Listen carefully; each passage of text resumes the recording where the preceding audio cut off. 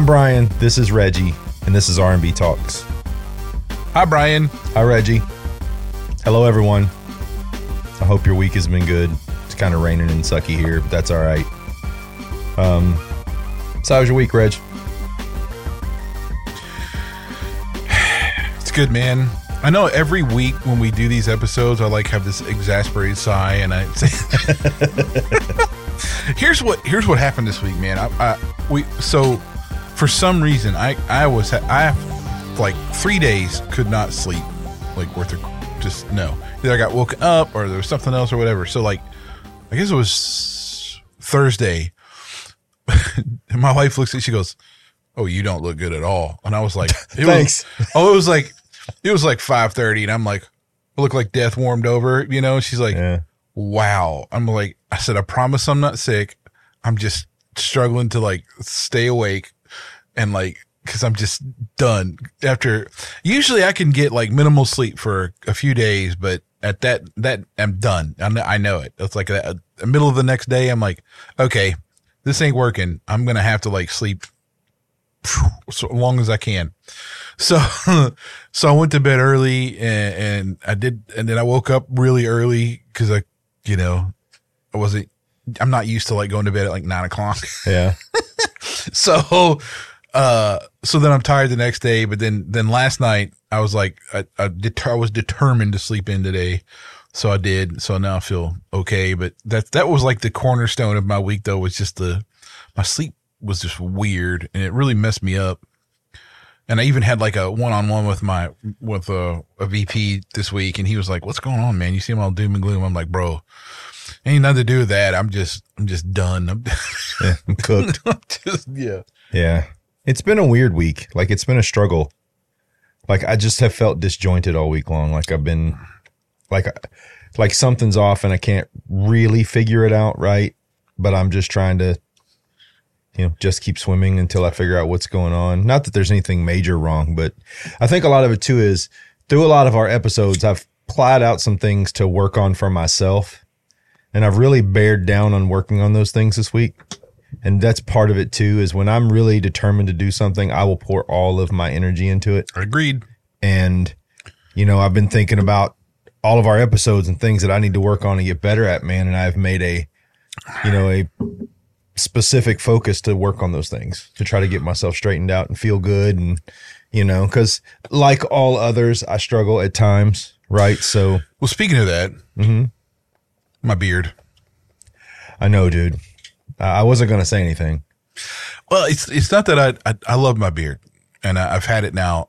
So the last time I shaved my face in any fashion was in 2010. I just want you to know I saw a picture of you with no beard, I know. just barefaced on weird, Facebook, right? dude. I was like, what is that? For many years, so when I shaved my head in my early 20s, I mean, I was not even 21 yet, and I shaved my head. I didn't like having no facial hair, so I grew a goatee. So I had a goatee for 10 years or something. And then, like I said, I think it was 2010, I said, you know what? I'm just going to grow a full beard. And I have not touched it. It's never been trimmed. It's never, nothing at all. You need right? to box that piece up, man. Well, that's the thing. So I was thinking about a lot of things, how to step up some stuff. And, because it's I work from home, and I took the step a while back to dress up better when I'm on video. So I'll wear business attire in my chair up here just to fulfill the part, be on video, look a little more professional. And then I thought, my beard's got to be part of that. So here lately, that's what I've been thinking about. And it's trying to find a place that does and can do a really excellent job of taking care of a beard style trim type of thing. So the problem with that is that a barber is where you want to go, except you don't really know if those barbers are beard people. Their beard is different than a haircut, and I think it's a special kind of thing, right? So I don't know, because I haven't been to a barber in God knows how long. And I don't know if any modern day barbers do both equally well, or some do. I'm sure it's kind of there's people known for that or not. So it's trying to find that around here. That's been complicated and a little time consuming. I know there's a place close to us, but I don't know the name of it. I haven't been clean shaven completely, I think, since I was 22 years old. Just started dating my wife, decided to, trim up a little bit, and actually didn't mean to, just cut a little too deep and was like, yep, I'm screwed now. Done. So I shaved it clean, and it's never been shaved completely since. It's like, my beard has been a statement for so long, right? And I do, like, it's not like I don't comb it or make sure it's got, not all knotted up or, I've used various different beard products to see if they did anything whatsoever. So it's just nothing has really been like, And then and my beard's just weird because it's not like it's not like as full as some of these other guys like you see on the internet. Like the dense ones that looks like they have a beard on steroids. Yeah, it's like it might as well just be like solid iron ore on their face that they just like chisel away to get this like perfect looking thing. So I know I don't have that kind of thing, but I'm like, well, surely I can get it trimmed up and looking pretty good. So I'm going to try to find that. The other thing is one of the best places that I saw and I did some research on was this place over in Louisville, but they don't do appointments. Like you have to like go to their website in the morning and get in their queue, and then you just, when your turn's up, that's when you go in. Yeah. Well, I can't do that. There's no way. I mean, I got a regular job that I'm too busy. Dude, there's got to be mom and pop joints around. Well, there are. I'm just saying the one place I found that was like, they showed like a picture and had some descriptions of their beard trims and stuff. I was like, okay, cool. That's it. But I wouldn't be able to do it because I can't make that kind of commitment. You know what shocks me? What's that? As industrious a man as you are, that you haven't figured out a way to do this on your own yet. Man, it's not that I have. Okay, I don't want. Okay, I haven't. I tell you what, I don't want to screw it up. That's really what it is. I'll be honest with you. Ever since I started using like a beard balm and a beard brush, mine has looked better. Like, I literally was like a Ted Kaczynski impersonator for a while. Like, it was ridiculous. Well, man. I have like a I don't know what it is, a buffalo horn like comb that I use to like after I shower and stuff to really make sure it's all good. And then I have like another beard brush I use specifically for that on sometimes. I've bought like a whole bunch of these other specialized things that I didn't really like. I've used all kinds of these different beard balms and oils and stuff.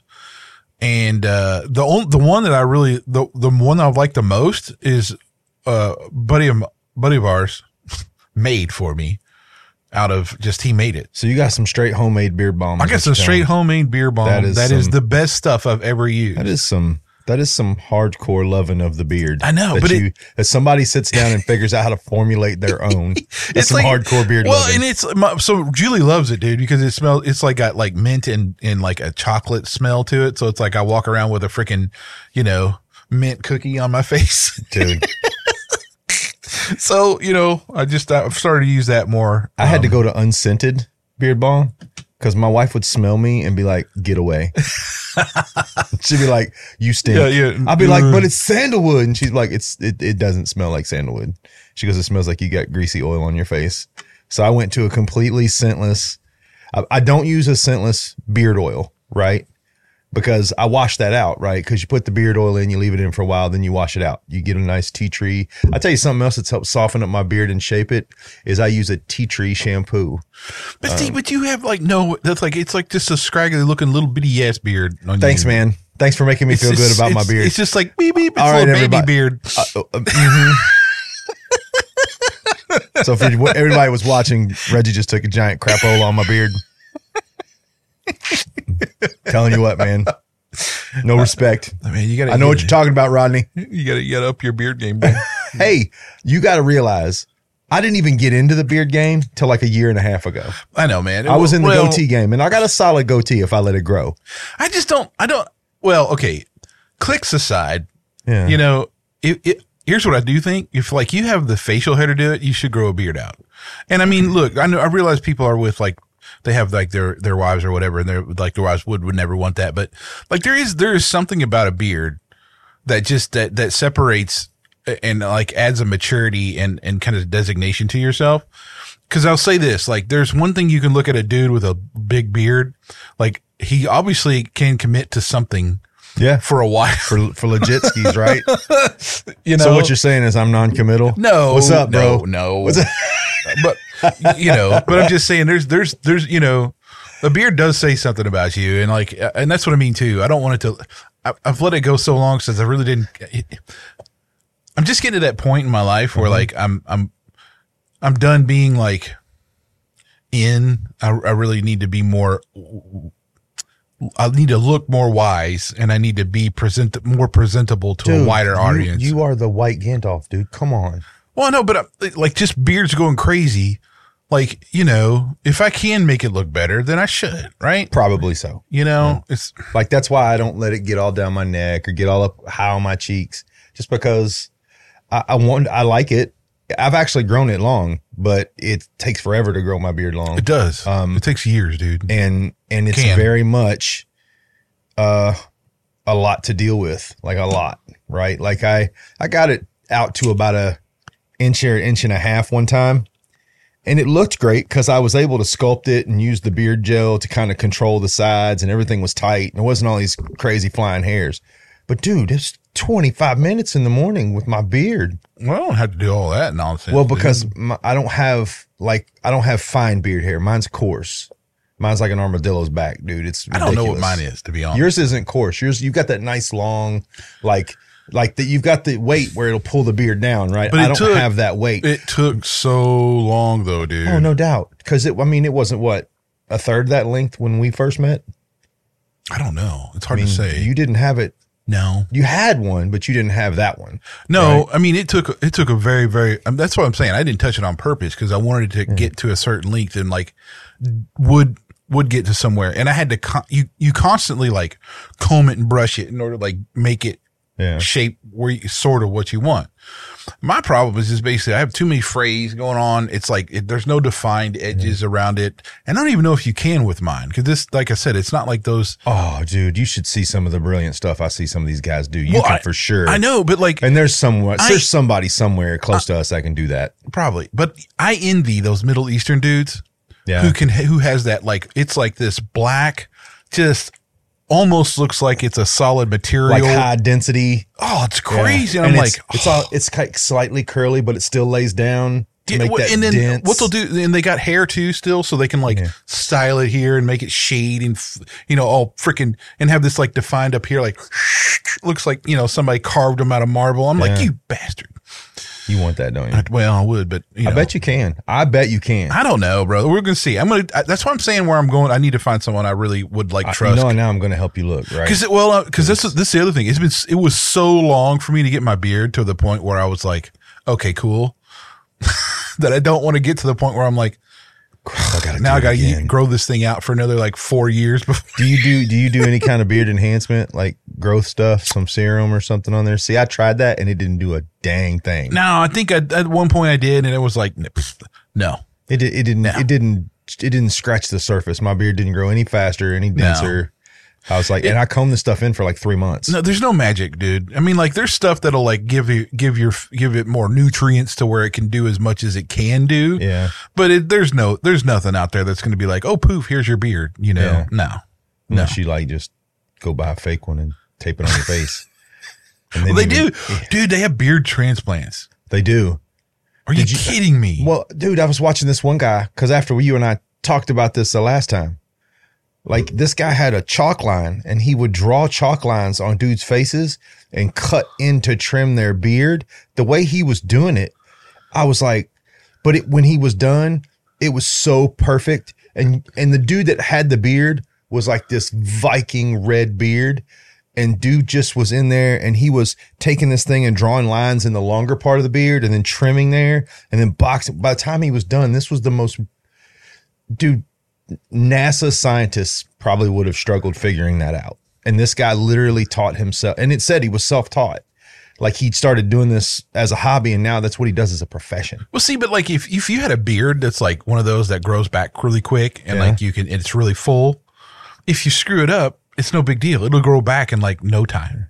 Well, for me though, if I screw it up, it takes a long time to grow back, especially all this like on the sides. This stuff took forever to Dude, fill I'll out. tell you who I'm jealous of. Woo! I'm jealous of the dudes that got so much beard that if they don't trim their neck and they don't trim their cheeks, they look like a werewolf. Oh yeah, That's like, the dudes that drive me crazy because I don't look like that. it's I like look like a literal homeless like idiot when I get out of control. It just reminds. It's like you think they're wearing clothes with. Yeah, you think it's part of their shirt, but it's not. It's just this drape of hair from under the chin all the way down to the chest. That's some hammer time right there. Oh man, take care of that, bro. I know, man. I mean, wouldn't you be sweaty? I don't know. You kind of. I mean, just saying, I right? know. You'd be sweaty. That's some sweaty mess. Summertime, 95 degrees and humid. I'd be miserable. I know, dude. That's pretty rough. That's pretty rough. Anyway, now that we have probably ruined beards for everybody, and that's okay. What are we going to talk about today, Reg? Well, before we do that, we need to hear from our sponsor. Okay. Are you a small business or solo entrepreneur looking for more of a presence online? Technology is ever changing, and with more and more people spending most of their time on screens, it's important to have your brand out and about, getting the most exposure possible. Worried about not having a big budget for website design or social media? At Edwards Managed Technology Computer Consulting, we cater to every business or solo entrepreneur's individual needs to come up with a plan that works for your product and your wallet. Interested in learning about how we can manage your online presence so that you can spend your time doing what you love to do instead? Visit www.emtcc.net to make an appointment or give us a call at 1-888-551-2770. Mention R&B Talks for 10% off your appointment. Remote and on-site options available. So, Brian, the topic of today is spiritual gifts. Now, when you say spiritual gifts, does that mean I get like a ghost wrapped in a some gift paper and a bow on it? No, let me describe what I mean. Spiritual gifts are gifts given to every person who is saved, according to the Bible. Every person? The ability, everybody gets one spiritual gift. One? We can't have more? We could, I guess, if you're really practiced at it, but you get at least one, right? Like, it depends on who you talk to, too. One of the things that I found out about researching this is, everything else that we've researched has been pretty much a bottomless well of information.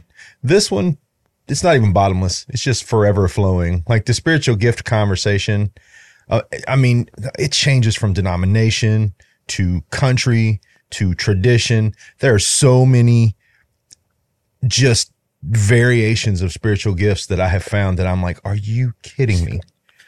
I'm like, so I went with just my list. And as I read, everybody gets at least one, right? Some people may have multiple. I actually know several people who are great at like administration, pastorship, all those things together. So I'm sure we can have multiple gifts. So there is a difference between a spiritual gift though and like a talent. We got to distinguish that. That is for sure. That's a really good defining thing, right? So you can be talented at something, but that doesn't mean that's your spiritual gift. In other words, well, what a talent does is it may help you find a stage to use your spiritual gift. Well, there you go. But talents, like if you're a great basketball player, that's not a spiritual gift. That might be you are gifted by God with that talent. I mean, you got to look at some of these guys that are great players. Here's right? an example. If you were like an NBA star, and you use that fame to be an evangelist, absolutely. There you go. That's using your talent to put as a stage for your spiritual exactly. Gift. Like there's that kind of thing, or whatever. But like, I think that a lot of people get stuck where they're just like, I don't know what mine is, and I can really crochet really well. Well, okay, cool. That might be a talent of yours, but like, well, if you crochet quilts for homeless people, you might be able to go out and tell them about God and use that as a spiritual gift of evangelism, right? But think of the root of the spiritual gifts are for the edification, encouragement for the body of the church. Agreed. So Yes. so it's not, you got to think about it. It's not just like a task or something you create or something you do. It's really the purpose is aligned with the body. Yes. Encouragement, building it up, For sure. that kind of thing. So if you find yourself doing something and it's not doing those things, that's not a spirit. That's not your, that is not what you're doing. You're not exercising your spiritual Yes. gift. That is, I agree that. So, all right, Reggie, pick one. Give me a spiritual gift. Let's talk about it. Okay. Well, let's talk. Let's briefly speak about. I think one of my. Okay, first off, let me just say, I actually don't know what mine is. I do. Everybody else has their opinions, and I've heard all kinds of them, right? But I don't know what it is. Only mine counts, Reggie. Okay. What is mine, Brian? I believe with all of my heart, Reggie, that your spiritual gift is evangelism because you've been given several things, talents that hand to that. First of all, you're extraordinarily willing to educate yourself on the subject. Number one. Number two, you don't speak with a lot of garbage laced in between it, right? Like you're getting to the point and you're really good at explaining it in a way. Actually, you're better at this. You've been in a conversation with someone who's got a higher intellectual level than you, right? Yep. A lot of those people cannot understand or see when you're lost in the conversation and when they need to kind of reverse tactics. You are capable of doing that. If you see me floundering in a conversation, not because of ignorance, but because I've just not gone where you've gone with it, you're very good at bringing it back to me to make it relatable. Where a lot of people, they get way out there in the deep swamp and you're on a fan boat and I'm on a palm leaf. You're sitting there with your rowboat with a stick. And I'm sticking a palm leaf, just trying to make sure I don't drown. They don't know to come back, right? But you know very well where you're at in a conversation and how to bring it back to circle. What's funny about that is in my professional career, it's like the biggest thing that's probably made me more successful in certain situations. Because I have to get in front of boards of directors sometimes. Like, well, that's rare, really rare, but CEOs or whatever the case may be, or something where they have this like high opinion of themselves and they think they're the smartest people in the world. And, and I know when to coddle that and when not, and when to shut it down. Yeah. That's a really good example, but I'd say that I just don't know about evangelism. I don't see people flocking to Christ because of things I'm saying or doing. And that could be just because I don't see it, I think I know mine. I have two. I think I know mine. The first one for me is gift of giving. I'll give away everything I have if I think it's in the right way, right? Like if it's for the glory of God, I don't care. And I would say probably weirdly, man, I have a very wickedly sharp gift of discernment, like understanding and knowing when I'm in a situation and understanding and knowing, on the subtext and sub-level of it, how to react without exacerbating the situation. Especially with people who are combative. I don't tend to be, despite my earlier years in life and all the things that I've gotten myself into, I don't really do a combative side right now because I'm very quick to realize and understand situations and how they develop. I think those are my spiritual gifts. I was kind of thinking about this the other night, giving for sure, just because, man, I'll give time, I'll give whatever, doesn't matter, right? I mean, it's, and especially for people who are truly in need, right? Like they truly need something.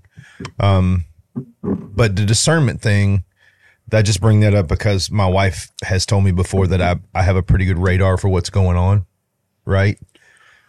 See, that's what I would say is my most, in a different way though than what you say. I can almost always read between the lines. Yeah. Which is part of it. Yeah. I mean, there's really not, I don't really have to question that very often. Like if I meet somebody or if we're in a situation, it's usually not a question. I usually just know that's good, that's bad. Yeah. That's, it could be even to the point where it's like, no, that's evil. That is not. Yeah. I'm pretty good at that. Now, here's the one thing I want to say though. I've been in so many situations where it was false. Yeah. It's tainted my view of some of the gifts.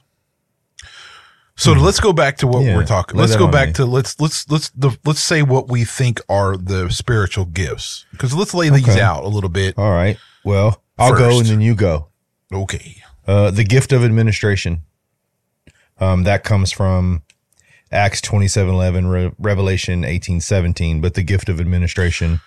Also, 1 Corinthians 12:28. Yes. Contributing to the needs of others. That's in Romans 12:8. Mm-hmm. The gifts of apostleship. Yep. That's the spiritual gift of apostleship is sometimes confused with the office of apostle. The office of apostle was held by a limited number of men chosen by Jesus, including the 12 disciples. Encouragement. Romans 12:8. Evangelism. Matthew 28:18 through 20. Ephesians 4:11 through 12. Acts 21:8 and Timothy 4:5. Got you. Faith. 1 Corinthians 12:9. Okay. Exhortation. Titus 2:11 through 15. Timothy chapter 4 verse 2. Titus verse 1 through 9. Let's see. I have one, helping others. 1 Corinthians 12:28 again. Okay. Now, some of these. Okay, I'll get to that in a minute. Let's keep going. Okay. We did faith, right? Yes. Okay. The gift of healing. 1 Corinthians 12:9. 1 Corinthians 12:7 through 10. That's one you really want to read on. If you're going to get into trying to discern that as a gift, you really want to get into some study with that. Also, Matthew 4:23, 24, 8 and 16, 9 and 35, and then Mark chapter 1, verse 34. Hospitality. Okay. That's 1 Peter 4:9. The gift of interpretation. That is 1 Corinthians 12:10, 30, 14, 1 through 28. We have shepherding as an elder. That's really even found in Ephesians 4:11. Okay. The gift of knowledge. Okay. Let's see here. 1 Corinthians 12:8, 1 Corinthians 14:7, Romans 15:14, and Corinthians 2:14. Got you. Teaching. Romans 12:7. The gift of mercy. Matthew 18:33, Ephesians 2:4 through 6, and Jude 22:23, and James 3:17. You said discernment already. That was my last one here on a couple of lists I have. Yeah. Distinguishing spirits was kind of another way they put that as that 1 Corinthians 12:10. What about the gift of prophecy? Did we go over that? No, we didn't say that. That is in there. Yes. Corinthians 14:1.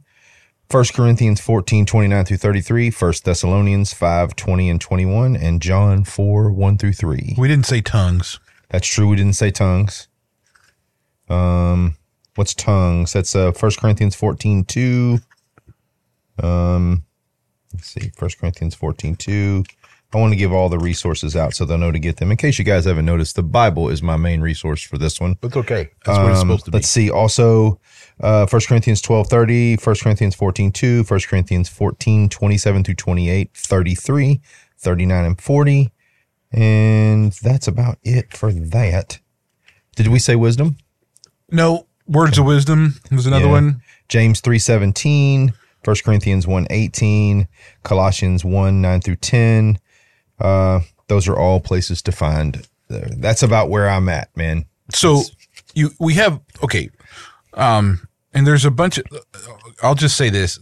I'll put my things at the bottom because there's a a bunch of different, I basically watched sermons and like some specific podcasts and whatever about the stuff. So there's like a blended, I have like a whole blended thing.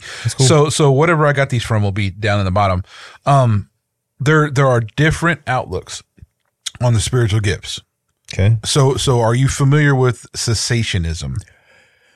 Cessationism, isn't that the part that believes that, or the belief that is certain miracles and healing were all not necessary, correct? Yes. After a certain point, the Bible was complete, not necessary. Yeah, no existent anymore. There's different variants of it, but yeah, it's like there's either all or some of the of gifts are no longer around anymore. So this is probably the bulk of the scholarship is in cessationism. I would say that's really where you find most of your people who are writing books and stuff are that I guess our respected scholarship falls into that line. So falls into the line of those gifts are no longer existent for us. I'm gonna say I don't agree with that. It's okay. So the other view is continuism. Okay.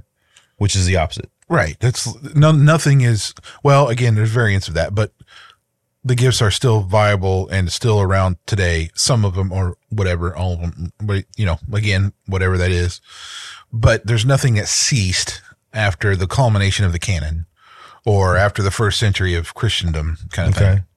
So those are the two. Now, this is probably one of, I wouldn't say but like it's a really debated topic amongst Christian, scholarship or churches or denominations or whatever. Because you do have specific denominations that I would say differentiate themselves by spiritual gifts, the way they look at spiritual gifts. Well, here's my question, right? Like, and here's where I kind of fall just in my immediate thought with you giving me those things, right? Cessationism and continuism.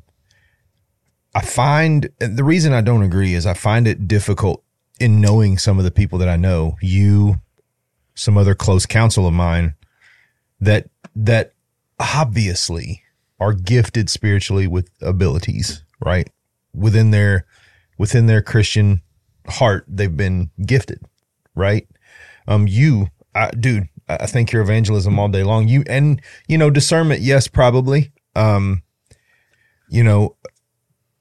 I know, a friend of mine who's just utterly knowledge, man. Like the guys, like when I say, I mean, even down to the very symbolism of what it means, man, he's just very gifted with that. And then, I know someone who is just gifted with, far beyond me, makes me look bad in just giving, right? So it's hard for me to look at those people and be like, yeah, cessationism is right, because God has obviously touched their lives in a way where they have a real drive through that real, what I call it, God drive, that God drive to move into those areas and work. So most of cessationism or cessationists fall in line of like, it's not all the spiritual gifts. Okay.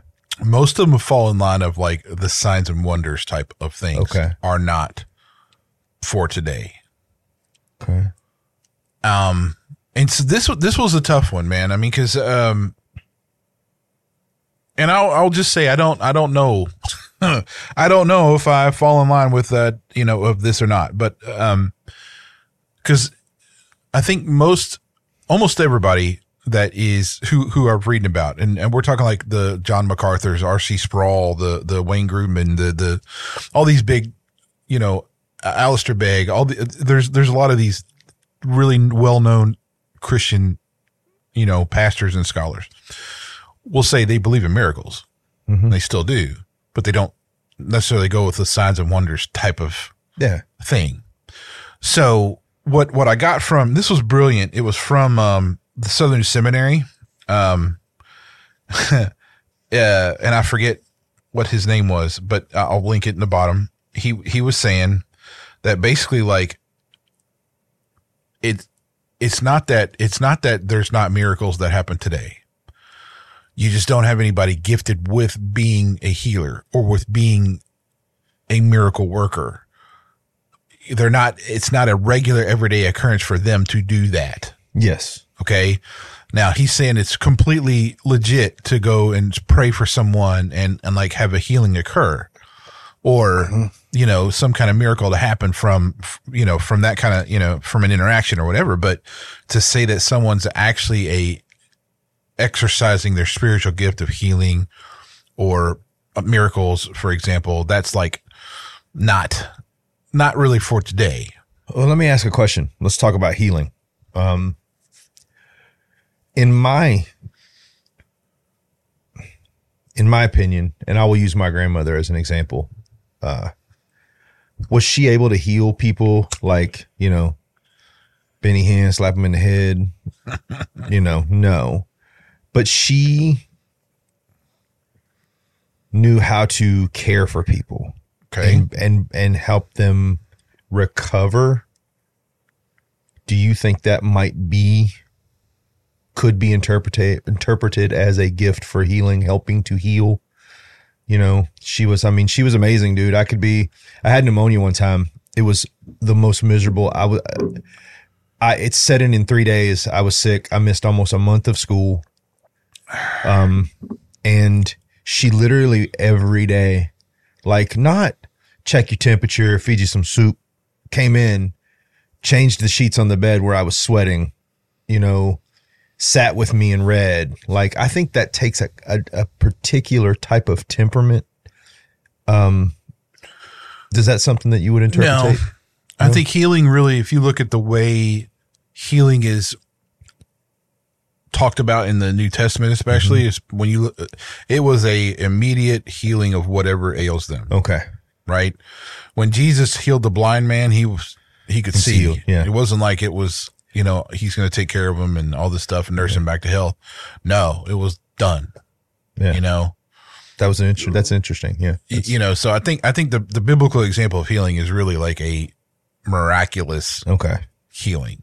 Okay. Now, I think that's all. I mean, maybe you could qualify that and say it's, I don't know if you'd say hospitality or helping. I don't know. There's something. I mean, obviously some people are gifted in that kind of thing, but I don't know. I don't know if that lines up with a spiritual gift or not. Maybe not. Well, but that also begs the question: are these all the spiritual gifts? No. In that you certain readings, certain interpretations, you could go all the way up to like 20 spiritual gifts that are listed in the actual New Testament. So I'd say that. And also too, there's nowhere that says the specific ones that are called out are the only ones that are available. They're just calling these specific ones. There's nothing else that says this is the only gifts available. It doesn't say it. There's nowhere in the Bible that says that. So it's quite possible that this is not the complete exhaustive list, even if you go all the way to the 20 or so listed in different translations or interpretations. That doesn't have to be all there is. Okay. For sure. And from what I've seen, this is just because I really think these spread out far more than just these specific things. Okay. Because I think our world and how we live and what troubles we have with each other and with recognizing, you know, following our faith and everything else. I think there's so many other things that you could say some people are gifted to do so, you know, yeah. So I would say, yeah, it's not like this is the exhaustive list. No, not at all. I think there's a lot more than that for sure. Well, to go back to what you were saying a little bit something earlier, the non-recognition of miracles, right? Like as we saw them then, right? Why do you think that those miracles aren't occurring, or do you think they're occurring and we're not really capable of comprehending? Because I have a theory, and I've talked to you about this before. I think the reason we don't see the bigger miracle is we become jaded to the smaller ones. And let me explain what that means. Go ahead. Our kids, to me, that's a miracle. You know, the fact that the earth spins on an invisible axis and doesn't go careening into the sun.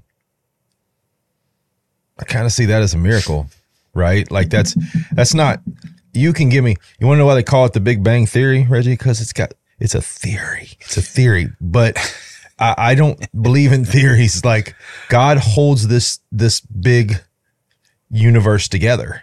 Okay. And is like over there doing laundry, and then is like picking up milk and mowing the yard and, you know, raking leaves all at the same time. Okay, this goes a little far off, but I just let me just say okay. this. All right, okay to that. Sweet. God created this universe with a system. Yes.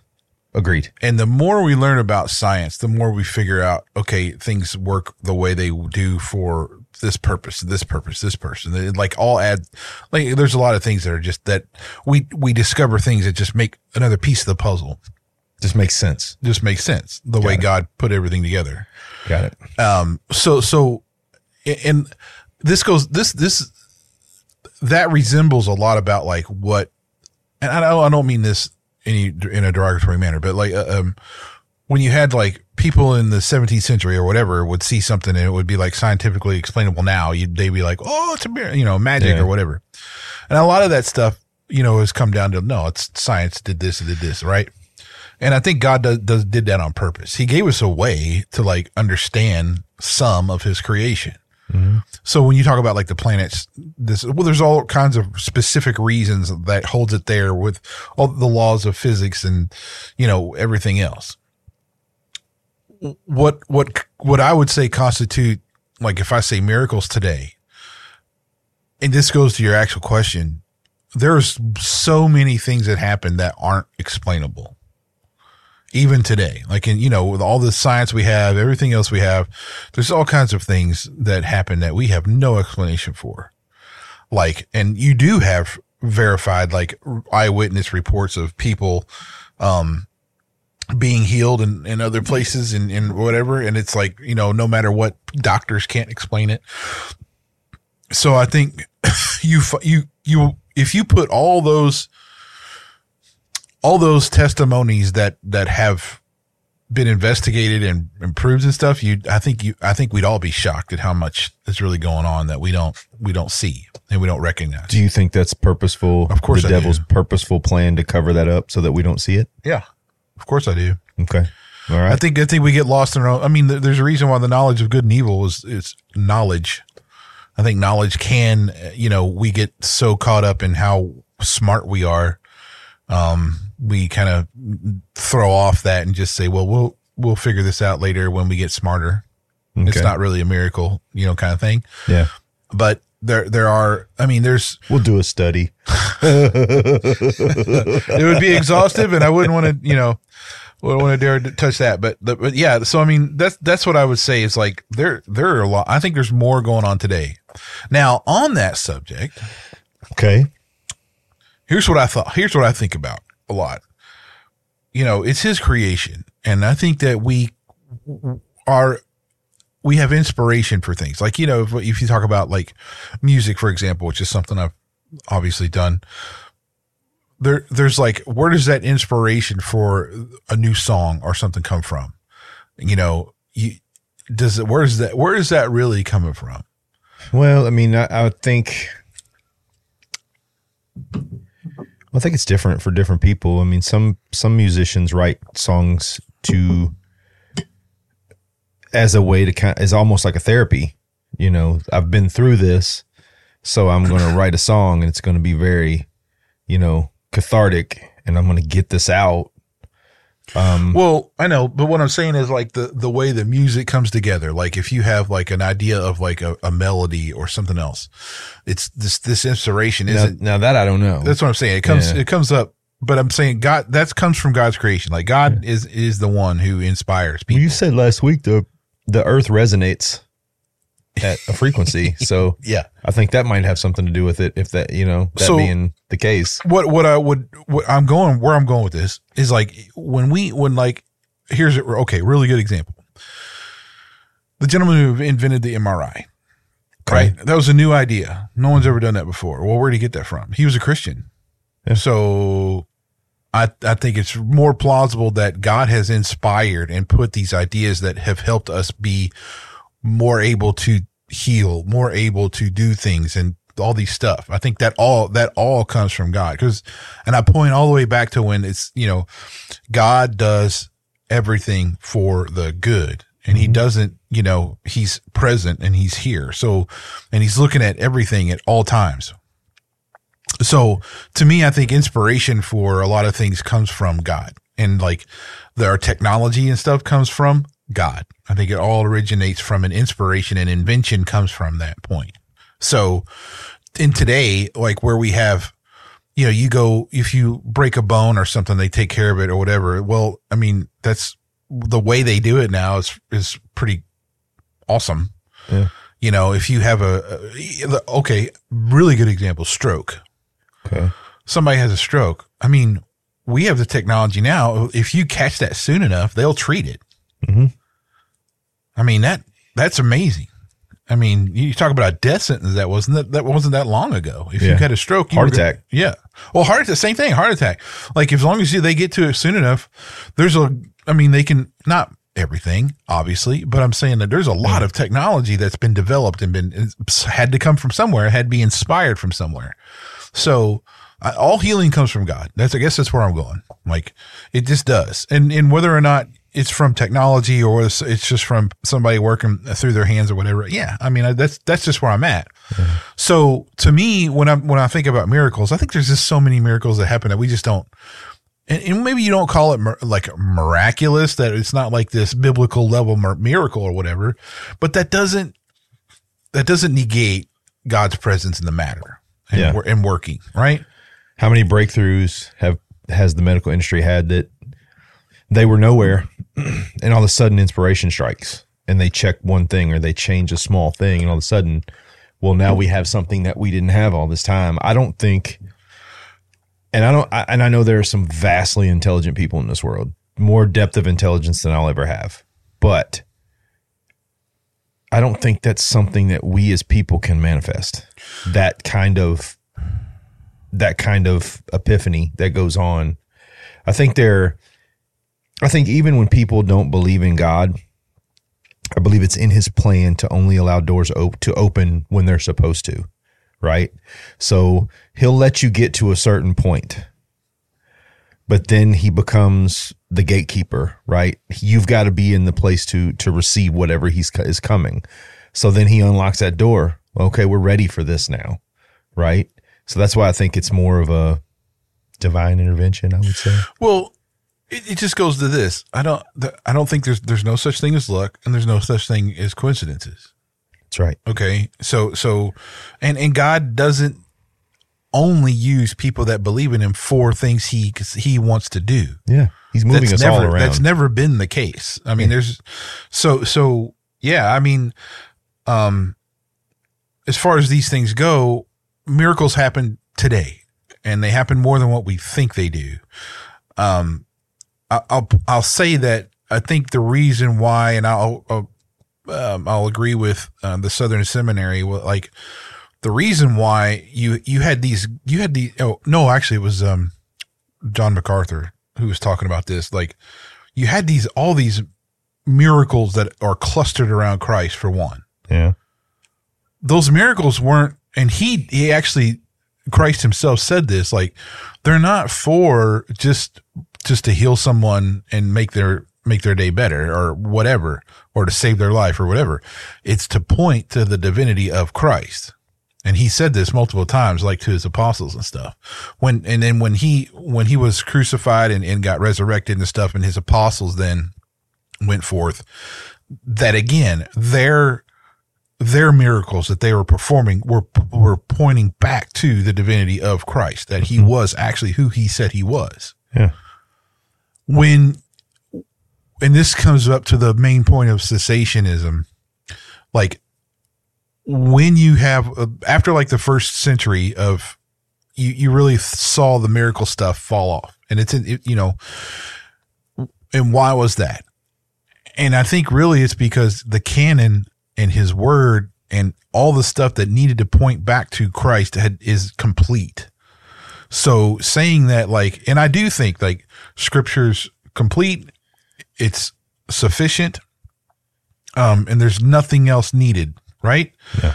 So if it's complete, it's sufficient. There's like nothing else that's required there to like point back to the gospel for salvation or for the divinity of Christ or everything else.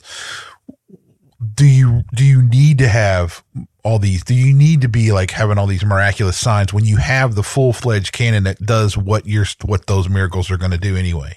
The way I would answer that question would be, if it's in his plan, yes. If it's not, no. So right. It's going to be, to me, it's going to be, for something truly miraculous to happen, it has to be for the benefit of the kingdom. Yes. So, edification and encouragement exactly of the body. So are there people out there just whipping out miracles and throwing them on the table? No, I don't think that's the case at all. I think to believe that is actually disingenuous to what happened in the Bible, right? Because, I mean, Christ healed some folks. Christ saved some folks. But, Lazarus, I mean, let's just talk about all of them if you want to, but he did. But in the span of time that he was in, he wasn't like 12 miracles a day, dude, right? Like he was, okay, it fits this situation for me to use the power that given to me by my Father. But, if we don't have people lined up, like sitting out somewhere with a stand and people are coming up and they're just getting, no. Well, we might have somebody out there at the stand, we do. But they ain't performing miracles. Now, I will say this, it like, especially in like John, oh man, where was it? When he heals the blind man, they and like, it tells like how they like were skeptical. They verified all the stuff there. It does not say those things in a negative light. Yeah. No, it actually, it's telling us it's okay to be skeptical. It's okay to investigate something and make sure it's legit, because they knew that these type of things people were, if you don't verify or investigate or whatever those things, you're not going to get to the bottom of it and say it's the true thing, because there's going to be a lot of false things go on for these people, right? Yeah. So, and this is where this is what I'm saying. I've been around a lot of, and I've played at or been to a lot of events where there's this healer coming into town or whatever. And I get really irritated, just enormously irritated, because I've never seen one healing done legit at some place like that. And I've been to a ton of these things. That's my problem with that kind of stuff. Now, and let me ask you, so I'll ask you this, Brian. Okay. Have you witnessed any kind of like a miraculous healing event or a miracle? Like you personally? Thinking. No, not what I would say that I have witnessed God's intervention at times, but have I witnessed according to Hoyle miracle? Like somebody being raised from the dead, or a blind person now seeing because they petitioned Christ? Not personally, no. Not that that's a definitive, but I mean, I have heard missionaries though that I've known very well, that I respected, that I know are truthful, who have witnessed a healing in other places. I'm sure there are. Right. So this is all I'm getting at. Miracles happen, but do you have those signs and wonders gifts anymore? No. That's kind of where I'm at. The tongues one, man, drives me nuts. Because it's specifically, Paul is very specific. There's no translation that messes it up, says you don't do that in public unless there's an interpretation. Yet you'll go to, I don't know how many of these things, and all of a sudden there's all this gibberish going on. There's no interpretation. There's nothing. When I dug into that, there's actually a psychological thing that can happen, because Christianity is not the only one that does. Yes, that's true. there, and what they found was when they did some research, like there was a couple of tribes in like Africa that would do the same thing, where it was like this state of being that, so it's brought about by an emotional thing. And I don't, I don't remember the technical psychological stuff that went into that or even have that article anymore. But I guess for me, I have yet to see an interpretation of that in public where I was like, yep, that's legit. I have yet to be standing in front of someone, and this is not an attack by any means. Again, I would love for you to discuss this with us because I like discussion. I've never seen someone speaking in tongues where I've been able to interpret what they're saying. Or somebody interpret it for you. Yeah, or there's someone interpreting for them. I've not had any here's the problem with me, man. I need context, right? So if I've got context and you start speaking in tongues, I might understand, but there isn't any context, right? Mm-hmm. Like when you're in church and you're praying and you just burst out in tongues, there's no context. And I don't, if what you're doing is so miraculous and meant to heal or in some way impact me, aren't I going to understand exactly what you're doing? Because God's going to want me to be clear on what he's working in my life at the point of impact. I don't think, Christ or God are shying away at that point. I mean, if they're creating an according to Hoyle miracle to save you, you certainly need to be able to understand what that miracle is. Yeah, I mean, look, I don't know. I'm not saying, okay, for one, I'm not saying that I am absolutely correct on this and that there's no, whatever. I'm not saying somebody is explicitly wrong for speaking in tongues necessarily. I am saying it's wrong to be in public and to spout off a bunch of gibberish without an interpretation. That is clear in the New Testament. Okay. Now, if you're sitting in your prayer closet and you're doing all kinds of gibberish stuff, okay. Yeah. I mean, that's not up to me. That's up to you and God to sort that out. Yeah. But I don't know. I just view that as sensationalism or something else, or just caught up in the moment. I don't know, but I don't like it when I go somewhere and they're like, hey, let's just pray in tongues. All right. So dude, what? I'll tell you a great story. You're going to like this. My wife used to be a Head Start teacher, and she had a friend. I won't say her name. Don't want to cause any problems. Exactly. But her parents were, I want to say, Pentecostal charismatic, right? Okay. And they literally would tell their daughter that they were concerned that she was going to go to hell because she hadn't spoken tongues yet. And you talk about just, at first I thought it was just weird, but I was at a different place in my spiritual walk then, right? Wasn't as mature. But I think about that now, and what a terrifying, heartbreaking thing to say to your daughter. What a terrifying, heartbreaking thing to say, to look at your daughter and go, I'm afraid you're going to go to hell because you haven't spoken in tongues. And for that person to not understand or feel some level of guilt because they have not spoken out in a certain language, that's just very disturbing to me. To me, that's almost that. I want to say it, and I'm probably going to get some blowback on this. That's, to me, in my mind, that's almost abuse. It's heresy. Yeah. There's nothing in the scripture that says if you do not do this, tongues or healing or miracles or prophesy, that you are not saved, you're not a Christian or whatever. There's not one ounce. It's just heartbreaking. No. That's completely nonsense and should be shunned hard. Yeah. And that is not to take away from, who am I to say that God's not speaking through them in some way that they need to understand. But according to what is written in the Bible, there is interpretation that goes along with it. Well, yeah. I mean, look, so, in the 60s and 70s, the charismatic movement had another name. It was called the tongues movement, right? Yeah. So there was a really around this whole thing, right? It was defined as a speaking a language that's not one you've ever known. Mm-hmm. That's one way. The other was like a uniquely crafted or shaped linguistic expression, right? But must have interpretation in a public space. That still existed. Okay. Or that's still the case. Yeah. But there's this like, they call it a prayer language or whatever.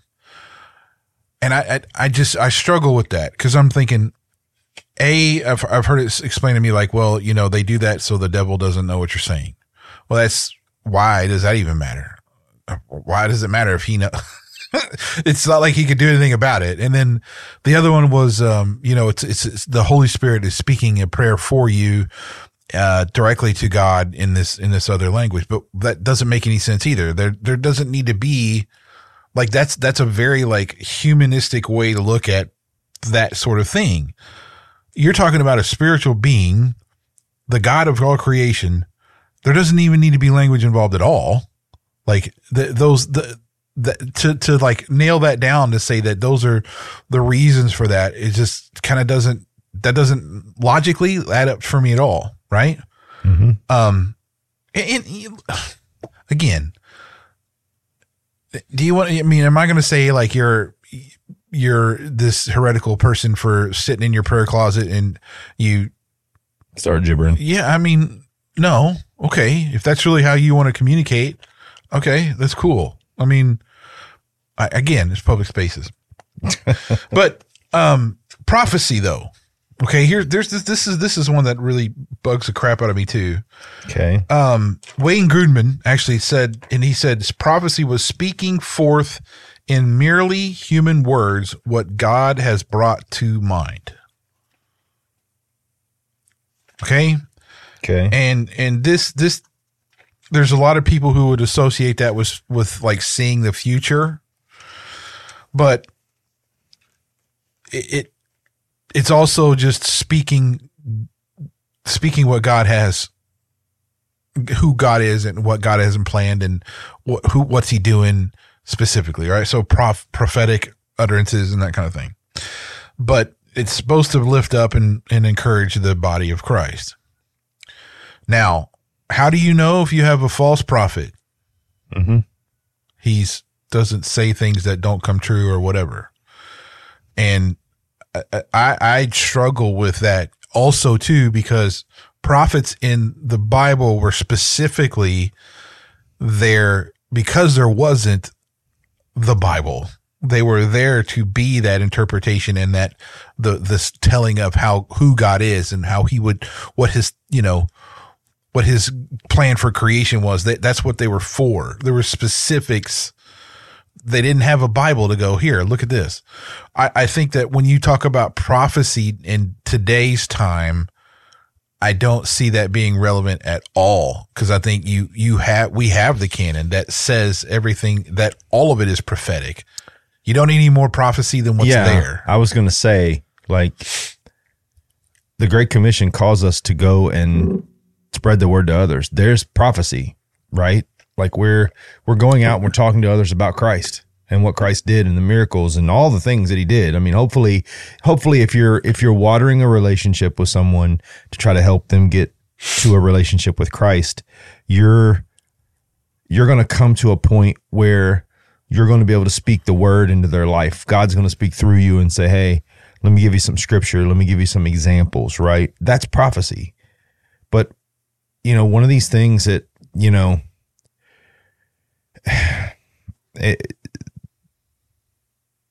prophet preaching, right? Not prophecy preaching is what it is. I think I would call it prophet preaching. Like, I'm going to preach something, because most people who are spreading false prophecy are doing it to benefit themselves in some way.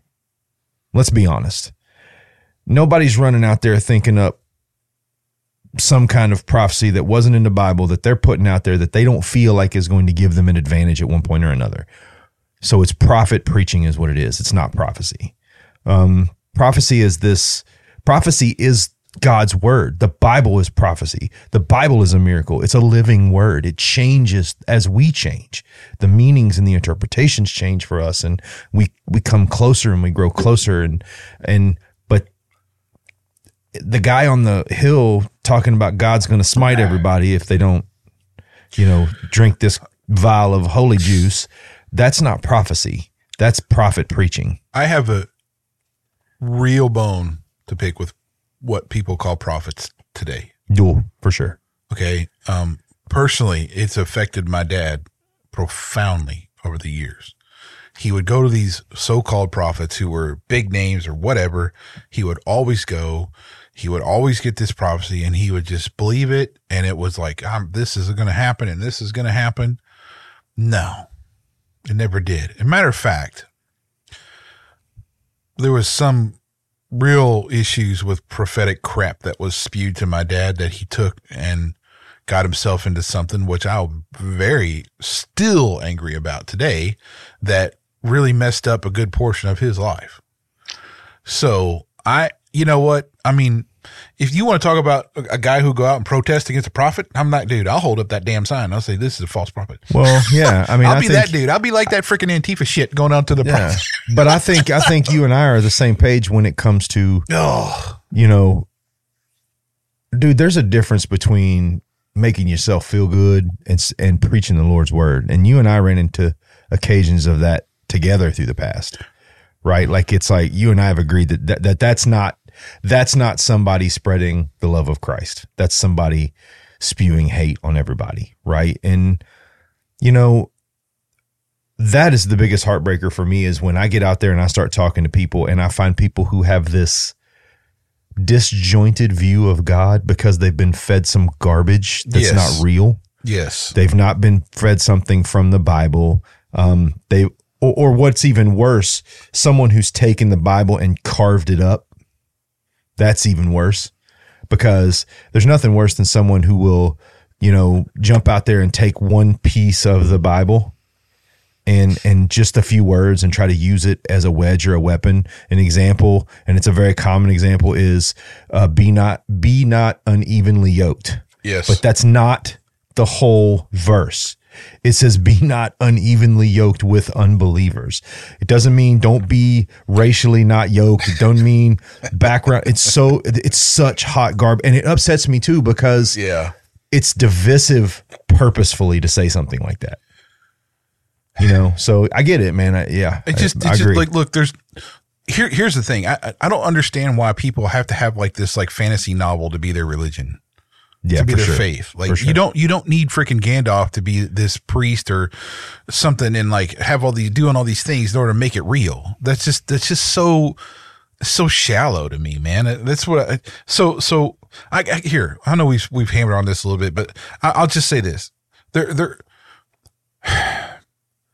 Investigate, be skeptical, yes. do some due diligence before you go, accepting any kind of thing like this, like whether it's a healing or a prophecy or whatever. I mean, one of the most famous ones I can think of is Tim Clement. I mean, that dude had all kinds of, he was supposed to be a prophet, but he had all kinds of stuff that was false. I mean, why would you listen to a false prophet? That's what I don't understand. People just they're looking for answers, right? And they're looking for a certain solution for their problems. And they're like, well, he said this. And they like latch onto it because it's just like, they don't want to accept that, sometimes you just got to do it yourself. Well, but I don't know, man. It just drives me freaking nuts. Well, first of all, dude, if you're following a person, I've had a few pretty profound things happen in the last few weeks, and I've heard some, and they're always pouring into this. Like, they're always relevant to what we're talking about, which freaks me out. But I was at a gathering, great people, and one of the guys in the gathering said, I will never follow a man again. And at first, when that hit me, I was like, oh man, ministers. And then he clarified. He was like, man is not built to be followed. God is built to be followed, right? You follow God. There are men who preach God's word, and they're good men that preach God's word. Okay. But we're not meant to follow men. We're meant to follow God. And I realized that that's probably why myself personally, I've struggled in the last couple of years, because I don't and have not found any man, regardless of how high or low he is, that I would put the stock in to follow. But I will but in all things that I feel from my faith, I follow without question, which tells me it attaches to exactly what you're talking about. If you've done the due diligence, right? If you've read your Bible, if you've done research, if you look through it, not only is the Bible historically the most accurate you're ever going to run across, not only can I prove that all of these men existed, but when you look at the Bible, you read the Bible, it tells you to look away from man and look to God. Mm-hmm. So if you're in a church, right, and you're looking to the preacher to be your conduit, don't. Christ died so you would have a direct line to God, right? I don't need them. Now, there are men of wisdom that I listen to their sermons and I get a lot from them, and I do not want to make those men feel less than if they feel like this, because they are good men. But I don't follow men because men aren't built to be followed. God is to be followed. The Bible is to be followed. Even if you look at the apostles, you look at, everybody that played a role in the book of the Bible, none of them followed Christ. They followed the Father through Christ, right? Christ was a living representation of God. So they weren't necessarily following Jesus in the sense of, this is a man and I'm going to follow him. He was a messenger directly from God for our salvation. So they were connecting directly to God through him, right? So don't follow a man, follow God. Well, okay. There's a distinction though that needs to be clear. Okay. There is a purpose for leadership. Yes. There is a purpose for having shepherds. There is, which is one of the gifts. Well, both of those shepherding yeah. And I mean, but that doesn't, okay. So this goes to like the kind of Catholic way. Yeah. The way the Protestant, Presbyterian, whatever you want to call it, way the Reformation did was they said, it's not works, it's grace, it's faith. I don't have somebody that needs to be a conduit for me. I have a direct line, right? Mm-hmm. Absolutely. Both of those things are legit. What the place for like the elder, the place for like a teacher, the place for a leader are definitely set there for a man to have. Yeah. But, and it's, you are going to follow that guy sort of. I mean, it's not like you're saying he's going to lead you into battle necessarily. Well, I think what I mean to say is I follow men who follow God, right? Like who are praying for clarity, praying for, I trust the elders in my church, right? So I trust that they pray and they ask for God's intervention on their decision making, but I don't follow them in the sense of I believe that they're okay. So you're right. This goes back to the Catholic thing, right? And this is the biggest issue I have with the Catholic Church is if a man can take me to God, then Christ's death is null and void. Right. So what I'm saying is, there are people that God places in my life in leadership roles, but I don't follow who they are. I follow the message they bring through God. Does that make sense? Yeah. Well, that's what I mean, yeah. That's the clarification though. I mean, yeah. you have people, there is a biblical way to be a leader, biblical way to be a shepherd, biblical way, to be a teacher. Yeah. But they're not saying they're supplanting anyone other than just saying, here's how you can do this. Absolutely. Right? Yes. So yeah, I mean, I get what you're saying and I don't disagree with that, but, and there's really great, and again, if there's gifted, really great leaders, really great shepherds as elders. There's really great people who can teach. Man, I've heard some people that you like hear them talk about a passage and you're like, wow, the word, I've never heard that. It's like just hits you in the face. You're just like, wow, that's freaking, you're just captivated. I've heard people, evangelists who like show up somewhere, and it's like just flocks of people. Like, okay, here's a good Act Like Men conference that I went to it's been a lot longer now, but that was a long time ago up in Chicago. And I forgot I can't remember who it was now, but he just got up there and started speaking and you were like, this guy's legit. And he's like, he had an altar call and there was like just flood of guys, right? Must have been at least 500 of these dudes were going up there to be saved kind of thing. Yeah. And it's like, I even looked at, I was there with Thurmans. I even looked at John and go, holy cow, man. Yeah. And I mean, but yeah, it was like, holy, that's I would say, an evangelist. I would say what you witnessed, Reggie, is a miracle. For 500 men to come forward. I'm just guessing here, right? And let's, dude, I'll say this, 100 men coming forward all in the same, off of God's word flowing through someone truthfully. You know, that to me is a miracle. It is. It's a miracle to me when one person gets up and the light has gone off, right? If you got 100 of them, oh, so it was nuts, dude. or 500 of them, It was nuts. It was just nuts. I mean, and the thing is look, there's so many gifts that we have, and I actually do believe that there are spiritual gifts that aren't on what we're talking about. Oh yeah, like I believe that there are people that are just that God has touched that gift in their life, and it has given them the ability to do it at such a level that and have such a high impact. Okay, now hold on. Okay. A point I want to make. I don't know if you necessarily have one or multiple gifts and they're the same all the time.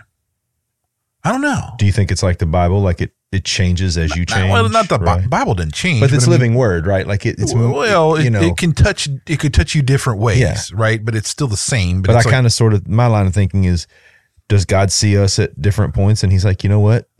Here's your revelation. Here's your revelation. Yeah, right? it's the same words on the page. You're just actually interpreting it or seeing it differently from for some reason, yeah, right? For sure. But I don't know. I guess he blesses everybody with these spiritual gifts at one point or another when you're saved. And like I just wonder, and I don't know, maybe it changes. Maybe you're not just stuck to being one thing here, one thing there. I don't know. Maybe not. I don't know if that's clear. I guess that's a question I didn't get to dig into really too much this week, but very much, yes. But okay. So let's just talk briefly about a perspective from a continuist perspective. Okay. I would like that. Guy, Joseph Prince. Okay. I actually pay attention to Joseph Prince because there's a lot of times he has like, he'll do like a passage through stuff or whatever. And it's like, he really has some good things, but he's also healing kind of person and all this kind of stuff. He's very charismatic. Okay. So we disagree on some of this stuff, but I did watch his. Okay. Now the other thing, okay, let me say this too. The other thing that really bothers me about Joseph Prince is most of the stuff of his is behind a paywall. Like it's like the stuff you'll find is like points to a DVD to buy on his website or a book he wrote or something. It's not really a lot out there for just free. Yeah. Okay. So there's that I don't really care for. Now I think his sermons, cause he does, I forgot what church he was like at the biggest one in Singapore in the world or something he was preaching at, and maybe he still is. I don't know. But anyway, just get back to this, but he the one thing I was able to glean from some stuff he put out was he broke up the gifts and he said there was 9. And he broke them up into 3s. He said there was to say something, to do something, to know something. Okay. So when he said to say something, he meant prophecy, tongues, and to interpret tongues. And he's really talking about being a prophet in explaining how prophecy is from God. It's telling people through God what God's words are for them. And I mean, things that's real, because he believes those things are today. Okay. Tongues. He absolutely says you should be praying in tongues. You should be speaking in tongues and all that kind of stuff. But he also believes in the gift to interpret those tongues. To know something, he broke that down into the words of wisdom, words of knowledge, and discerning of spirits. Mm-hmm. And he kind of said the word of wisdom was to kind of know about the future.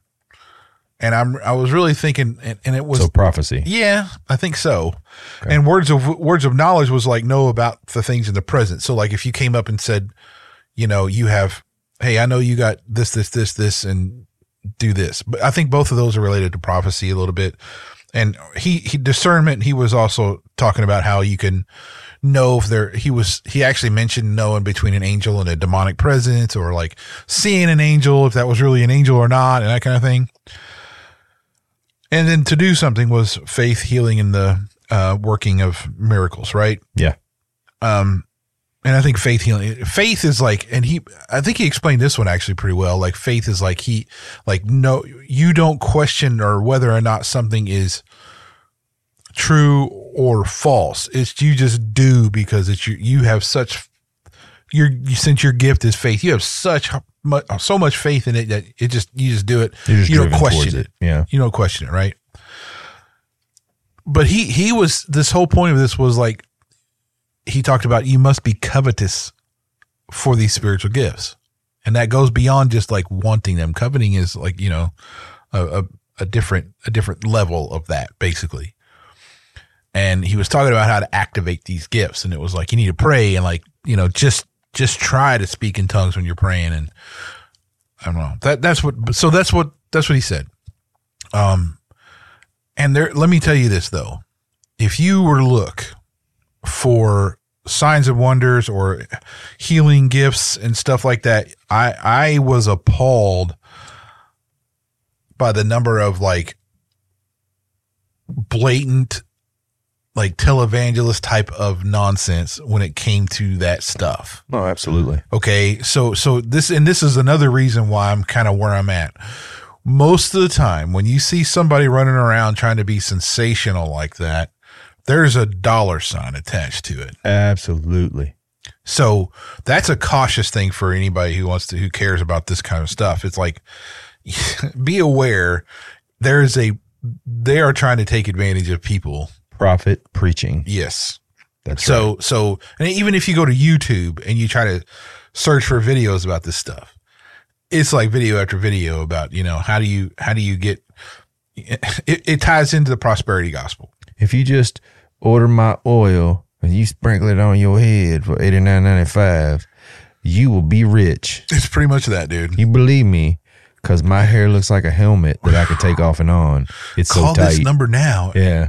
Donate this and you'll be healed. Well, and I think the heartbreaking thing about that is I think it's so surface, because God tends to call things to the surface, right? Like, I mean, you take a lot of these current prosperity preachers who they're just so shallow, and it always seems that it's the prosperity preaching begins and then the fall happens.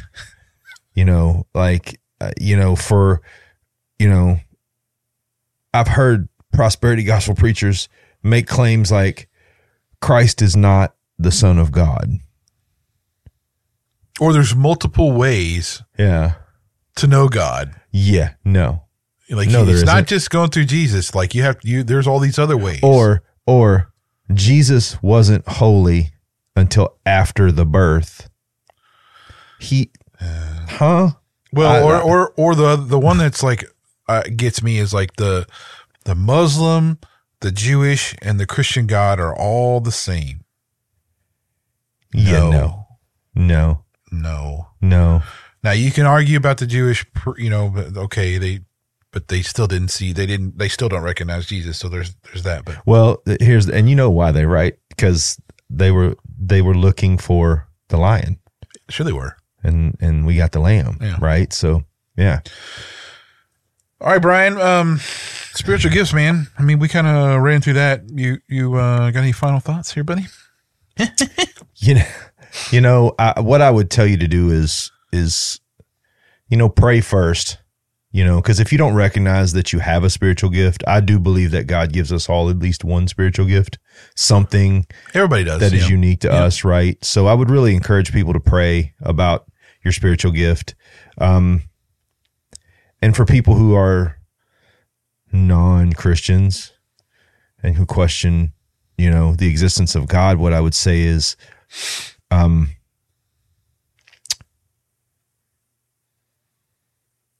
good orating is not an inherited trait. Grace is not an inherited trait. they are learned behaviors through disciplined time with God. And I think if you are a non-believer and you sit down and you take a hard look at the things that are going on in your life and where you are most gifted, not where you're most talented. Again, you might be a great, hamburger bun maker. That doesn't really have anything to do with it, right? But if you have that unique ability to communicate with people, or that unique ability to, give people insight, think about why you have that, right? Because that's not an inherited trait. And think about the fact that that's your gift. And if you really look at that and you really study, I think you'll find a unique aspect of that might lead you down that road to realizing that God is real, right? Like that we are not crazy people who just show up and believe in the invisible dude. I mean, well, I am crazy. You are a dude. I'm a dude. But you're a believer. I mean, I'm trying to find the positive in this, Reggie. But anyway, dude, do it. Just think on it, right? Like, this is something that we don't give a lot of thought to. Spiritual gifts don't usually take a lot of revving up. They're pretty natural to you. Yeah, but also, look, we all been gifted for of something or another. Use it wisely, but don't be afraid to be skeptical. That's really my thing, because I think there's more of the abuse of this stuff nowadays than you absolutely. So it's so important nowadays to be truthful and honest, that we don't need that in the body of Christ. Yeah, absolutely. So be skeptical, do due diligence, whatever. That's okay. Investigate. Yeah. Be cool. Yeah. It's all right. God gave us an inquisitive mind for a reason. Yep, we're free will. So, all right, man. That's all I got. Cool. All right. We're two guys. These are two chairs. These are two mics. Thank you. See you.